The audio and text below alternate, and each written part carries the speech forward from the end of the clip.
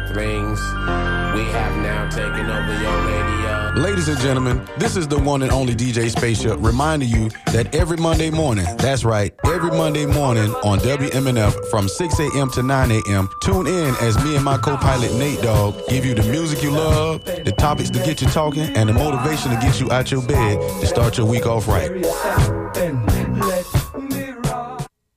This is Walter L. Smith II, the host of the Sunday Forum. Each and every Sunday from 8 to 10 a.m., the Fourth Estate and I do research and have intelligent conversation with each and every one of you. And we love it. We love bringing you the best in radio programming here on WMNF 88.5, Tampa, Sarasota, St. Pete.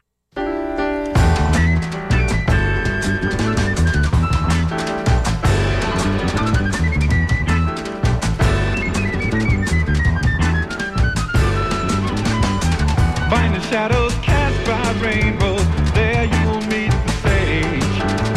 Feeding rabbits bits of lettuce or cleaning out the cage. He can give you more direction than you've ever known. Show you your bronze baby shoes now, my how you have grown. Ain't it nice to fly, you're waving as soft clouds go by, but peace won't be still of its own free will. Say you want to go exploring, you got to find some truth. You can't stand one more day of Christians shouting down at you. You say you don't dig politics, that never was your bag. People who could run for office wave their private flags. Waving as all clouds go by, but peace won't be still of its own free will.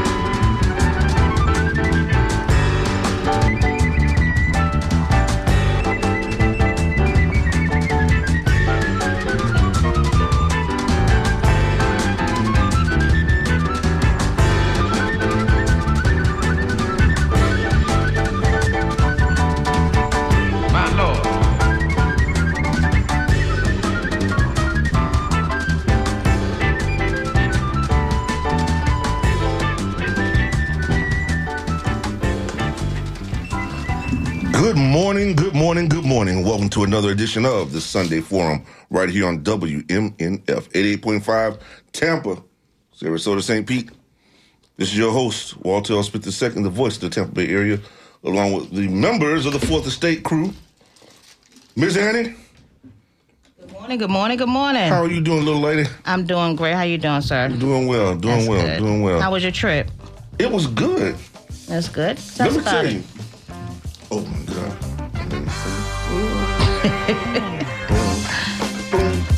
Boom. All right, so listen.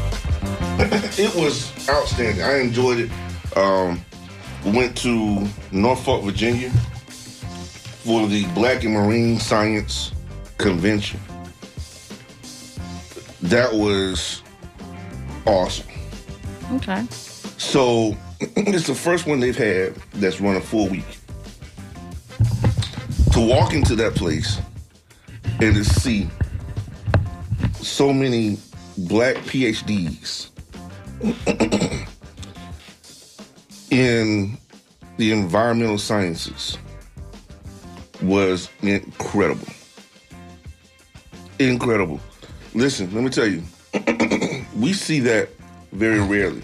As we talk about these things, it is unbelievable to see the amount of people who come into these settings, right?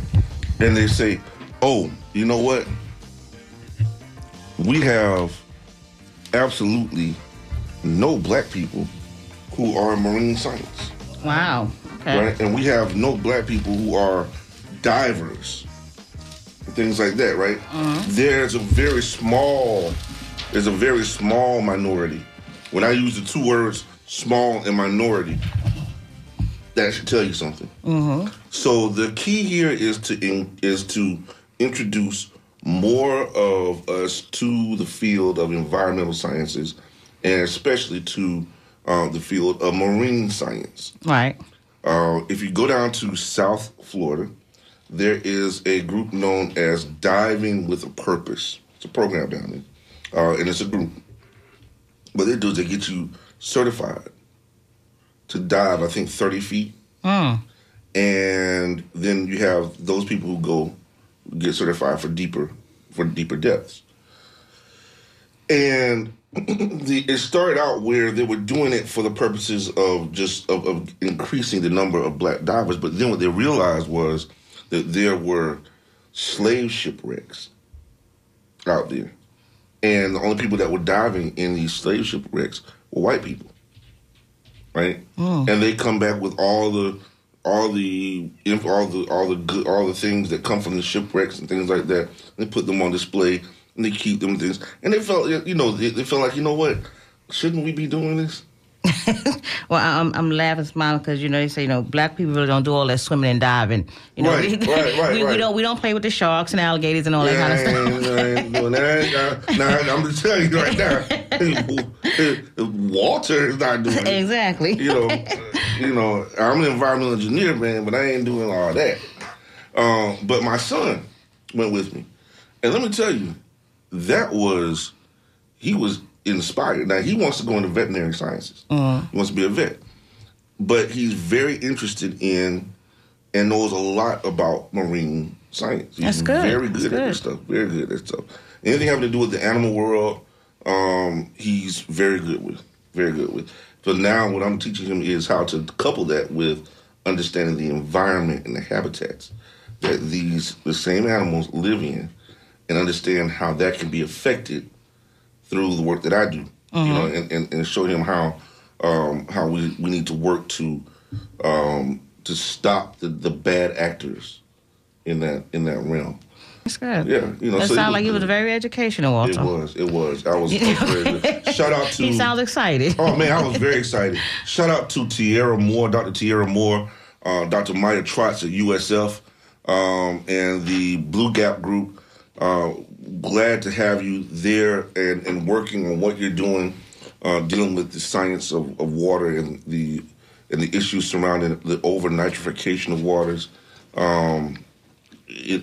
throughout the nation and in different areas. So we have people from all over the world that were there, and this is something that I've worked on with this group consistently for the past year and a half. Yeah. So this has been an outstanding journey. Doing this. Mobili, what's up, man? Not too much. It'd be nice if your son could do both. What's that? The environmental stuff and the veterinary stuff. Oh, yeah, no. Hey, listen, I'm encouraging that. All right. I encourage that, man. Love dogs, man. Oh, man, listen, bro. It's outstanding. I love it. It was good to see him. He was just, his eyes lit up. Yeah. And he was ready to go. I mean, so anything that can inspire our youth is always a good thing. Absolutely. That's going to have them to do better and help not only just bring what Black people need to know more about, just educating themselves and moving forward is a great thing. So we got some guests in the house with us today. Walter, who we got here? We do. We have in the house Mr. Tom DeGeorge. Welcome, sir. Welcome. Tom, what's up, man? What's up, Hello, Tom? thanks for having me. Those of you who don't know who Tom DeGeorge is, let me tell you. Tom is the owner of the Crowbar on 7th Avenue. I have gone to the Crowbar before, and I love it. I went on on one of the nights that it was Hard Rock night, and of course Hard Rock ain't my thing, but and I enjoyed myself when I went. Let's put it that way. I went. I used to go there. I went there quite a few times, man. And I'm glad that you're there, man. Glad you're there, and I'm glad that it has survived all the stuff that's happened, man. Yeah, I'm glad to be there. It's 17 years. Wow. We've been there, and it's been a long ride, man. It's been good though. Absolutely. For the most part. Absolutely. You know, the last time I was there, we was commemorating one of our late DJs, DJ Kenny K. Yeah.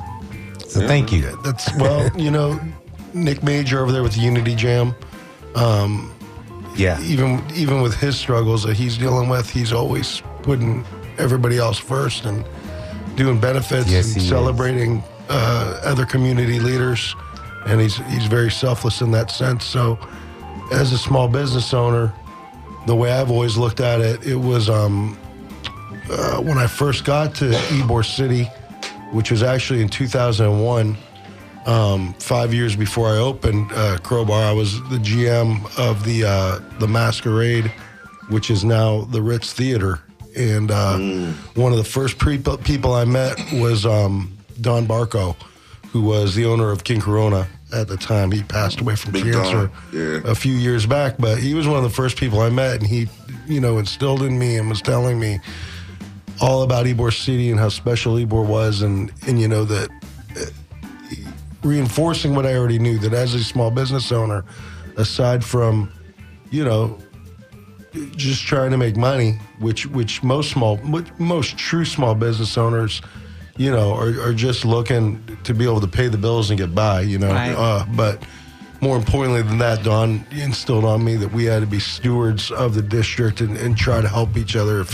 If you have a business, you kind of owe it to your community to step up and make it available in times of need. So, lot of benefits, a lot of charity over the years, and happy to do it. Happy when people bring it to me. I don't always see it myself, so when people come to me and say, "Hey, we need help," that always matters to me because they're coming to me. So and when they do, I don't take that lightly. Yeah, that's good. I do want to say, when I first started coming down here to Florida, Ybor City was one of the main attractions. And again, like in 2001, that's when I first started noticing Ybor City as well. And I loved it because it reminded me almost of a mini New York, in Midtown. Yeah. Yeah, if anybody's familiar with New York and Midtown, it's open 24/7. Okay, you can always find something to do, always meet people, have a great time. And when I came down to Ybor City, I got that same feeling.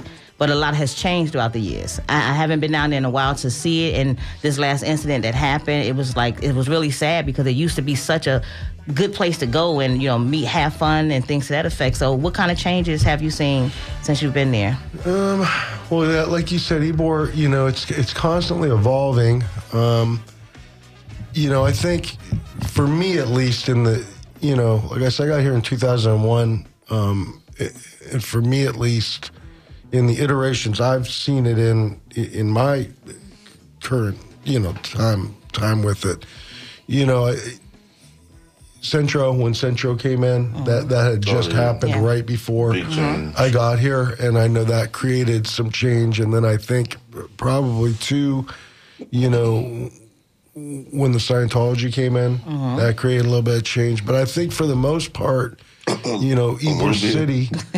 What's that? A little bit of change. Yeah. It changed a lot.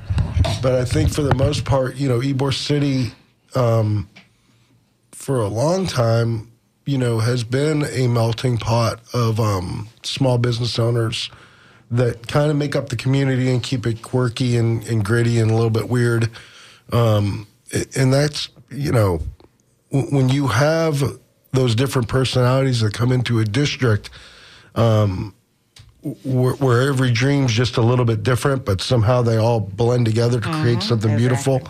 I think that's what helps shape the community. So, going forward, as a lot of Ybor's been purchased at this point by development and such, and it's getting to be where, because of that development and because of this future vision they have, that kind of picking and choosing who's going to be in there to get that opportunity. So it's not, I get it, businesses come and go, but in the past, I believe it's been because, either their business has run its course and they're ready to move on, or else they haven't been able to make it work and somebody else comes in, but it's organic. It's happening organically.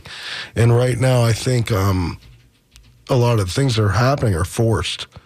And when you have that in this sort of change that isn't happening naturally, it puts a strain on things. So, what is the discussion like amongst the other small business owners? Discussing in regards to the changes that they're trying to make in Ybor City because of this previous incident that happened. What discussions are you and other business owners together trying to do? Oh, well, as far as what happened with the shooting and some of the violence we've seen, the city itself is going to try to make certain decisions, but we as a community, step up and make the change ourselves, So the next event we have coming up, Dennis Amadeus, who's a good friend of mine, came to me. And, originally met Dennis coming and he would come do a spoken word at Decipher, which is a night we've done for years. It's like an open mic for people to help perfect their craft and get better. And he came to me and said, hey, we should try to do something. And so we sat down and talked about it and came up with a couple different ideas. So we're going to be doing a benefit on December 11th for the Andrew Joseph Foundation, which is a foundation that, supports grieving parents that have lost children due to, violence of some sort. Violence of some sort or poor police training or whatever. And then also helps develop community programs to help with violence. So we're doing a fundraiser for them. But it's also a call to action. We have a lot of... That's what I want to touch base on. I know Walter and I had discussed that a little bit last night. So the call to action, what exactly are you guys looking to do? If the city or what have you saying they want to shut down Ybor City a little bit earlier, how is that affecting the small business owners? I mean, they had proposed that, but that went away rather quickly. Good. I think that, and that's why I talk about the development. I think that was a knee-jerk reaction, because what happens is when you have a developer that is spending a lot of money in an area, and we, before we went on there, we were joking about money. Yeah. Money, changes a lot of things. It ruins people's vision and perspective of what's truly important. It does, yes. And so when you have a developer that's spending billions of dollars that the city is counting on now, that's one of the first people that the mayor or other city leadership talks to. With all due respect to Daryl Shaw isn't concerned whether the crime in Ybor City or the problems we're seeing in Ybor City, which honestly isn't an Ybor problem, it's a national problem we see. And there's been a horrible uptick in violence, especially with young people. We have a lot of societal problems, and Daryl only cares about getting the crime out of Ybor City. He doesn't care if that crime moves to other parts of Tampa, because his priority is the district he's trying to purchase. I gave an analogy to somebody. I said it's like somebody that's moved into a house and the past tenants are still there. This is an opportunity. You sit there and you go, oh, look at this. This is a problem here. Now we have to do something about it. So, anybody, if you don't take a knee-jerk reaction, you look at it and you go, why would we blame the businesses when the problems happen on the street? So venues themselves are already safe. We had already, when TPD and stuff said about different programs and this and that, we had already been, as business owners ourselves, taking it upon ourselves to, educate ourselves. We had group me chat lines. We're doing trainings. We're continuing to do trainings, and that's why you weren't seeing the crime happening in the venues. But the reality of it is that eventually, if you look at the development and it hasn't been a secret of what they want to do to the district, it doesn't include a whole lot of that nightlife. So to blame it on the nightlife really makes it easy to continue to move things along. But our priority, since we are still there, is on the crime. Right. And taking care of it and fixing it. We want to make sure that we focus in on what it is that you're looking to do. Sure. So in going into that program that because the other day you were excited about this. And I think we both are, me being a descendant of Ybor City and a resident there, you being the same. I think one of the things that is important is to look at that particular aspect of it and what it is that you're looking to do with this program. Well, it's two-part. Number one, it's to do events like we're doing on December 11th that raises awareness, pulls community together, raises money for foundations and organizations that treat these type of things in a proper way, but then also to continue training. So, we're going to be we already did one training this past week. The next one will be, I have to coordinate with the company I'm working with. It's called the Doer Academy. What exactly does the training consist of? Well, it's going to be, and that's the thing, I want it to be well-rounded. So it'll be quarterly, and it's a different topic each time. The first one, when we lock down the date in February that we're going to do, is going to be de-escalation training. Okay. Because I think that's one of the most important things. When we look at violent crime, with proper training, you want to prevent. Exactly. We want to become more preventable. So the more business owners, the more GMs, the more floor people, security guards, door people that know how to de-escalate, we can try to keep things from happening before they happen. Now, once again, that's, our businesses can only do so much, because if it's happening on the streets, we can't really control that. But exactly, we still want to do our part. So de-escalation, diversity training, we're all different. People have to understand that. We have to try to relate to each other in a way that is peace and conflict. So diversity training, so we can get a little bit more understanding of each other. De-escalation, as I said, and then also when something does happen, emergency medical. And then another training, of course, is active shooter training, because, we have a lot of guns. One of the things as you was making those statements. Go ahead. Ladies and gentlemen, this is Tom DeGeorge, right here on the Sunday Forum, and this is WMNF Tampa. Tom, one of the things I want to make sure that we, because we got to make sure that we keep on with the show. Sure. But we want to make certain that we are that we are very, very clear again. When is this going to take place? Well, the trainings will be in February, but our next event, which is the benefit for the Andrew Joseph Foundation, is on December 11th at 7 p.m. at Crowbar in Ybor City. And we have musical guests like Siobhan, Perception, Sid Live, Wally B, Zach Montano. We'll have some live painting with Painkiller Cam, Selena, Jay Coachman, H, who does Decipher and founded Loud on 7th, will be speaking, and Deanna Joseph of the Andrew Joseph Foundation will also be speaking. And once again, it was Dennis Amadeus that put it together, and we'll have some sound by DJ Afro Blanco, and that's December 11th at 7 p.m. at Crowbar. At the Crowbar. Now, where is the Crowbar located? We're located 1812 North 17th Street in Ybor City.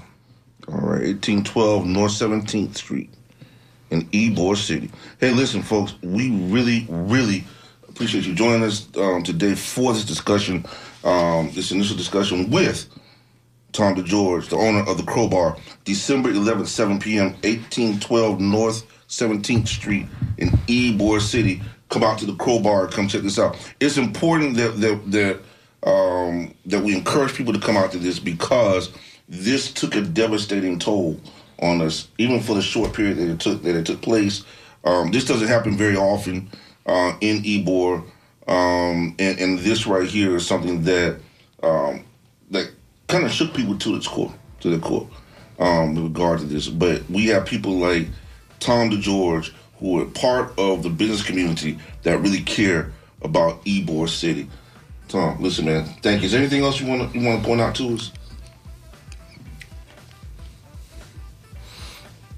No, just really happy you guys let me come on and talk to you about what's going on, and really just appreciate you having me. Listen, you come back. Exactly. We're happy to have you here. I'm glad to see that the small business owners is getting involved. Ybor City is a Tampa attraction, so we definitely want to make sure we keep everybody informed of what's going on. We have another guest inside here who wants us to have a discussion with us. Don, question? I just had a question for Tom. Don's got everybody, Don Scott. Don Scott thinks he's the host of the show. He just take over stuff. Don, go ahead, please. By all means.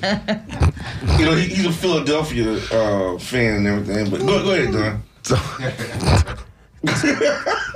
Tom, with everything that's going on in Ybor before, are you getting the necessary, my question to you is, are you getting that necessary support from your elected officials and the community leaders to help push your mission forward? I know that there's been some struggle with Ybor because of COVID and getting you guys open back up after COVID, and now after the shooting. I just want to make sure that the elected officials, the people that we all vote and put in the office, are doing the necessary things that they can do to assist you and the other business owners in Ybor.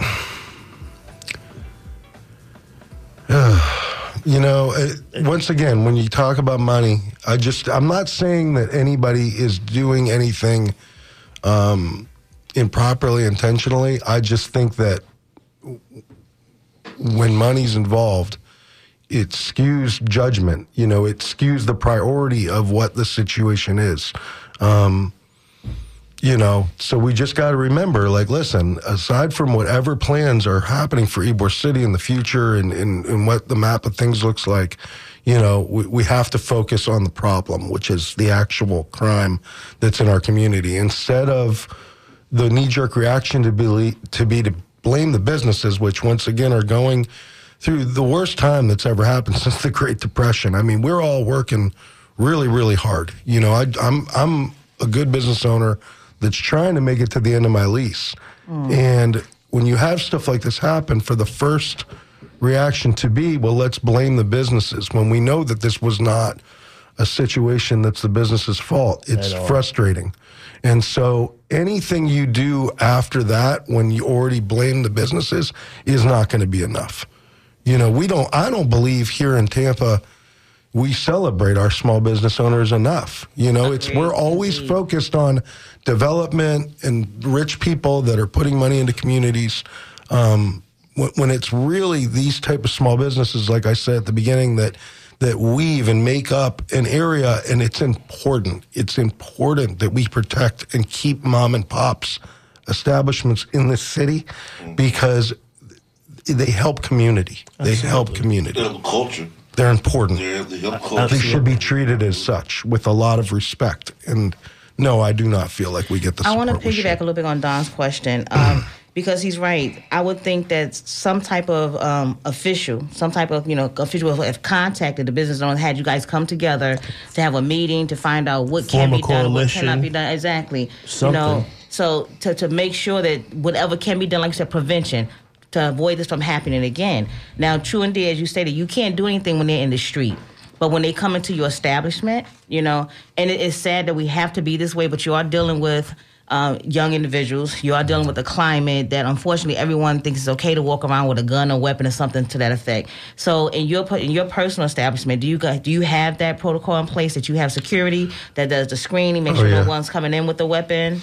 Yeah, I'm from when I did the Save Our Stages, I'm part of the National Independent Venue Association, and that's what I do for us. I develop safety plans because that was my background. I was at the Olympics in 1996 during the bombing. I've done security for places ranging from 200 to 20,000. So we do wands, we do bag checks. We talk to our customers when they come in. We try to, smile, make eye contact, read people to see, how their reactions are, I feel like most of our businesses out there, especially the entertainment businesses, do that stuff, and are safe. And that's why you're not hearing a bunch of stories on the news of, shooting inside a club or anything like that, because we haven't had any violent situations inside of our rooms in a long, long time. Like I said, the problem's moved to the street, and the reason why it's on the street right now is because we haven't done enough to get the party off the street and back into the businesses where people should be spending money. If it's a Friday or a Saturday night or any night of the weekend, it's, 1 o'clock in the morning, and you're not inside of any of the businesses, and I haven't been inside of any of the businesses or aren't old enough to get inside the businesses and spend money, you probably shouldn't have been out there anyway. And that's where the other flip side of it comes in having more community problems or community programs to give young people a place to go, so they don't think that that's where they should be. Now, I'm glad you mentioned that as well. Before we end the subject, I'm not trying to take up the whole show. Oh, no, you're fine. Because Walter and I was having that discussion, and I brought that same point up right there. If you're 15, 16, 17 years old, out there 1 o'clock in the morning, first of all, you're not even old enough to get into these establishments. Right. So I agree with you, but we don't want to put it to the point when we say the police is out there and we're doing back to that same thing where they just stopping these young kids and, frisking them for no reason, for probable cause. And you're going to find a weapon on you, may find drugs and what have you. So that's going to create a whole nother problem. Yeah. But I agree, like Don said, maybe you guys, as you're doing now, getting everybody together to create that coalition, and hopefully this will make that conversation to continue to move forward to avoid us having this happen again. Thank you so much for joining us. We appreciate it. I do want to also add there's a homelessness problem too, and a lot of our young people are homeless, and Ybor is often a place to go and basically panhandle so that they can survive. Yeah, this is true.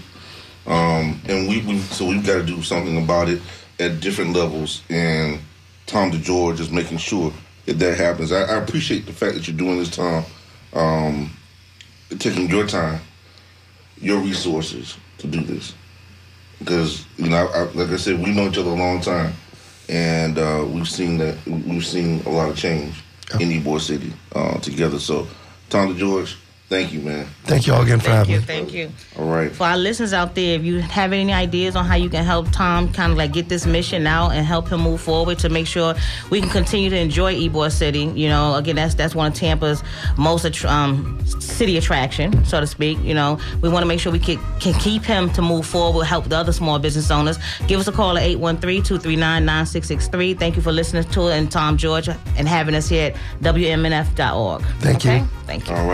All right, folks, we're going to be right back with Brother John Muhammad, city councilman from St. Petersburg, city of St. Petersburg. He's waiting on the line for us. We'll be right back with the Sunday Forum right here on WMNF.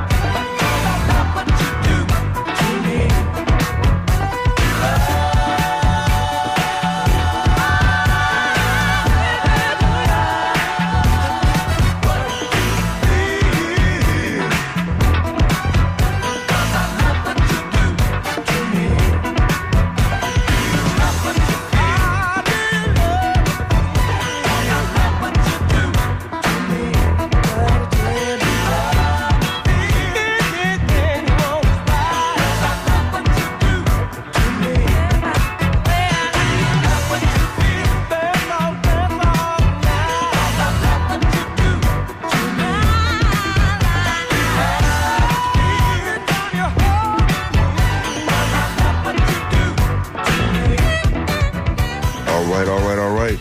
It's the sounds of Shaka Khan right here on WMNF 88.5 Tampa, Sarasota, St. Pete. I got it right that time, my dude. Yeah, except Rufus. Woo! Shaka Khan, and Rufus. Yeah. Oh, man, that was it, 1970. What do we have on the sheet? 'Cause I wrote it down. You wrote it down as nothing. But nothing? I think it's 78, right? 78, something like that. Yeah, she was still a Rufus in 78. Right. I got the 8 tracks to prove it. And every millennial say, what? Right. Who the hell is Rufus? Who's that? What the hell is an 8-track? Who is Rufus and what the hell is an 8-track? Welcome back to the Sunday Forum here, folks, on WMNF Tampa. It is now 8:44 in the a.m. this beautiful Sunday morning. Every Sunday is a beautiful Sunday. It's a little overcast outside, but, you know, hey, it is what it is. On this side, when you're on this side of 6 feet, it's always a beautiful morning. That's it. That's always beautiful. When you wake up in the morning, be thankful. That's it. Woo. All right, folks, listen. We have on the line Brother John Muhammad. Brother John. Let's see, we got it. Brother John, how you doing? I'm doing well, by God's grace, man. All right, assalamu alaikum, brother. Assalamu alaikum. Sir. All right. Hey, listen, everybody, this is Brother John Muhammad. He is a city councilman with the city of St. Petersburg. And my dear friend, one of my oldest friends, John, I'm always glad. I'm glad to have you on the show because we finally got you on this show. Yeah, right? Sir. We trapped you, John. We got you. So listen, man, tell us about what's going on with you right now in St. Pete. Okay, I appreciate that, man. And you're right, brother. It's definitely long overdue, and I'm honored and really humbled by the opportunity to be with you and your listening audience and the guest this morning. So thank you for having me. Also want to thank Don Scott, man. I heard him in the building. Brother is just phenomenal, man. We met maybe a little over a month ago, and I mean, we talk about on go and just making things happen. I mean, he's definitely really just a mover and a shaker, man, and I'm grateful for, his support and to meet his acquaintance. So thank you all. So what we're doing is we're here to really invite you and, your listening audience and those who, may hear this broadcast to join us for a community reentry experience. And the community reentry experience basically provides insights into the challenges that are faced by individuals who are striving for self-sufficiency after returning home from prison or from jail. And the event will be held on Tuesday, December 12th, from 12 to 4 at the Center for Health Equity. And that's in St. Petersburg. It's 2333 34th Street South in St. Petersburg. And we're going to have a powerful panel discussion addressing issues that are surrounding reentry, some barriers that, could be removed in the criminal justice system, over a complimentary lunch, of course. And then at 2 p.m., we're going to do the simulation, which allows you to step into the shoes of an ex-offender and actually navigate some tasks that represent the challenges that they would face during their first month of being released from prison or from jail. That is awesome. That is absolutely awesome. Absolutely, man. Listen, John, you have a great program there. Can you give us an example of what the simulation that you're going to be going through? Sure. And it was, I participated in it again at the Tampa Bay Criminal Justice Summit that Horizon Communities and Don Scott and his team put together, and so I can tell you, real world, just from my experience with the simulation, man, a lot of times when we have brothers or sisters that come home from prison, we tell them, okay, well, man, just go get a job and you'll be all right, But all of the things that entail, getting a job when you have, particularly if you got a felony on your record, it's not so easy, right? There's application processes that bar you from, participating. And so you have to be able to navigate which jobs will actually hire you as a returning citizen. There's housing challenges. If you are looking to, get your own place and you need some public housing, there's some some barriers there that will prevent you from living in certain places. And then, if you come home, God forbid, and you got, child support issues, and, fees and fines and other probationary costs, associated with your release, the clock is ticking, and you have to be able to move and get to your appointments and, go take a drug test. And from there, you got to go to the career center, and, you show up to the career center on resume writing day, so they're not doing jobs that day. They're doing resume writing. And so you walk away with a resume, but, now you got to come back next week, and try and get that job. And so, and then if you get a job, now you got to get over to, to take the drug test, and there's a cost associated for that. And, waiting for the background screenings and, just all of the different experiences that you have. And you have to be really resilient. And so, and if you're not, then we have brothers and sisters who take chances. And unfortunately, 60 to 70%, of our community who returns home, they end up going back. The terminology that we use for that, for the public, for the purpose of the public understanding, whenever you hear the word recidivism is the term that's being used for that whenever somebody ends up being returned to prison. Right. And that's the one thing we want to cut down, right, John? Absolutely. Absolutely. And also being able to see, what we can do as those who are forward-facing and providing services to returning citizens, really being more considerate of the challenges that they're facing, because that's another part of what the experience is. You come home and you have your plans and your ideas about what you're going to do, but then you run into those barriers, and then you need help. And particularly for black men, y'all know how hard it is for us to ask for help.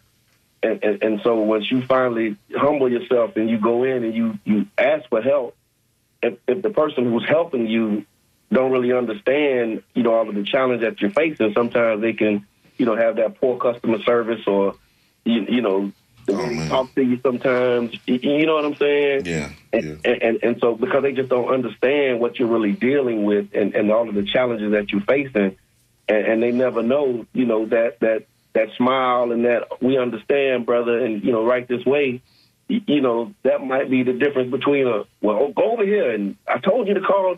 Well, they treat them like animals. They treat people like that. Things may cause people, to be like, man, you know what? I know what to do. I know how to get it. You know what I'm saying? That's terrible how people are treated under these circumstances, because, as I was saying, they treat them. I've seen them mistreated so badly. I mean, when I say that, I mean like they treat people like they're animals, and like they don't deserve to be back. Like they're still being persecuted and prosecuted for whatever it was they've already paid their debt for. Right. I think what we need to focus on as well with that, like you said, all those hurdles, John, that they have to go through, it takes a toll on their mindset. Okay, right. It takes a serious toll on their mindset, and that's where the discouragement and everything comes back in, and that's when they go back and revert to those old ways. Right. And I say this because I as well, I have a nonprofit I've had since 2011, and it's focused around helping, individuals that has been incarcerated and has had difficulty coming out. Because when they come home, they're given some information that if they do still owe time, to the state or whatever the case may be, that probation officer or what have you is supposed to have a list of employers that will hire ex-felons, based on certain criteria, and sometimes if the inmate does not know these things, they don't know to ask. And even if they ask, depending on who that parole officer may be or probation officer and their mindset and attitude on ex-convicts, they may or may not help them in regards to that. And it's sad. It is truly sad. So that's why they go back to that. I used to say back in the day when you look at how Jay-Z and all the other people came up talking about they did it because they used to be on the street such and such, and we come from New York, we call them street pharmacists, right? And I would tell them when I'm speaking with them, I would say that same mindset you had as a street pharmacist, use that to start your own business, because you took the time to figure out which street that would make you the most money, what times to be out there, who your clientele was and whatnot. That is a business mindset, believe it or not. and you take that and you flip it to the way that it needs to be, to become, as you said, self-sufficient.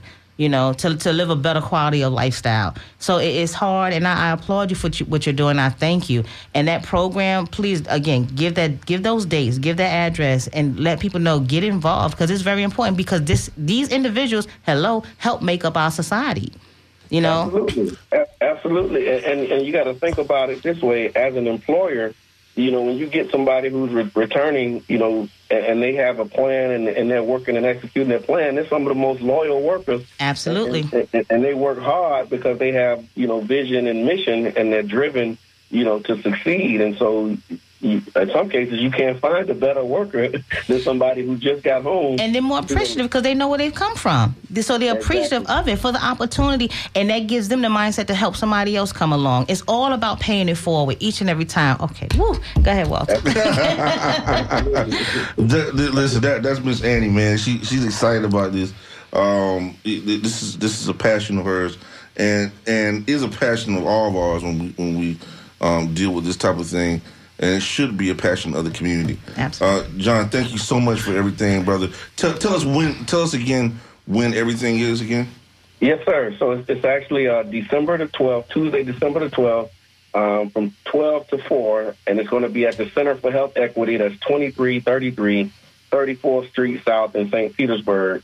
And again, the simulation is designed to shed light on the journey towards self-sufficiency. The participants will be able to encounter the obstacles that can lead to, that helplessness, that reduced self-confidence, and really walking a mile in the shoes of somebody who's returning from prison or from jail, and allowing them to get some reality. So hopefully it'll foster some empathy. And then the panel discussion, we're going to have policymakers, academics, and then some lawyers. And we also have a returning citizen on the panel as well to talk about their experience. And then, really workshop some solutions on how we can address, the things that we face. And so we're inviting you out December the 12th at 12 o'clock at the Center for Health Equity in St. Petersburg. All right. Don? Brother John, thank you so much. It's been a pleasure meeting you and working with you on this project as well. And hopefully we can do more projects like this in the future, where we're just, bringing awareness to the community. It's hopefully. You said hopefully. We will be doing. Yes, sir. Yes, sir. John, I definitely want to get your information as well, John, and see if we can do some collaboration. So I'll get with Don and get the information from you. Thank you so much for all of your information and what you're doing. Please continue on. Thank you so much. I appreciate y'all having me. All right, brother. Thank you, man. Take care now. Take care. All right. So, hey, listen, folks. This is the Sunday Forum. It's now 8:56 this Sunday morning. Hey, listen. We're going to be talking about the evolution of funk. The evolution of funk. I told you we were going to do it. And we're going to do it this weekend and next weekend. And we're going to talk about the funk. I love the funk. And that's what we're going to be talking about. But Beasley, how long have we been talking about doing this? A couple of years now. And we did it once, but not the way that we're going to be doing it today. Right?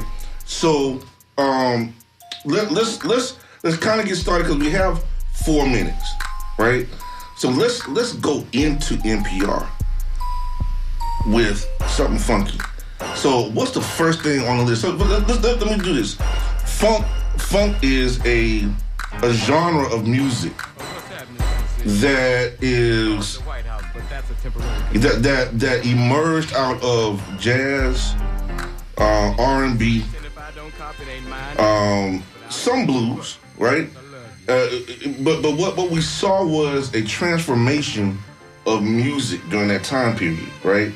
From the 60s into, like, the late 60s, actually, into the 70s, right? It was a time period where we were going into the Black Power movement, and the Black Power movement was picking up steam. We used words like blood, give me some skin, blood, things like that. What's up, young blood? And listen, I'm like stuck in that time period personally, where I still use those terms. I call my son Blood, right? He is blood. He is blood, right? But but when I refer to the kids, talk to kids, I refer to them like that. I use the word jive. right? But literally, right? Literally, what's happening when you see the transformation of music into the funk genre is you're seeing a liberation movement on wax. And when you say on wax, when I say wax, for those people who don't know that, our generation, that's what the records were made of. We're talking about records. We're talking about the big discs that were like vinyl, vinyl, right? Vinyl. Okay, and we put on a record player. But these were things that we saw.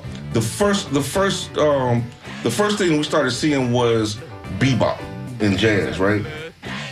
It was strange, very strange. We saw people like Miles Davis. We saw Bird do it before Davis. We saw these things happen. Charlie Parker. We saw these things happen in the jazz genre, basically. But then you saw someone like Roy Ayers pop up. Roy Ayers is, in my mind, the greatest jazz artist of all time. That's me saying that, right? And certainly the most sampled jazz artist of all time, of all hip hop, right? But when you start looking at funk, it's arguable, but Roy Ayers certainly, right along with George Clinton. Right, exactly. Right along with George Clinton, Roy Ayers, he matches George Clinton very easily when it comes to it. So when you hear Walter saying, right, we're all in the studio, we're nodding our heads because we had this conversation about George Clinton, Roy Ayers, and all that yesterday.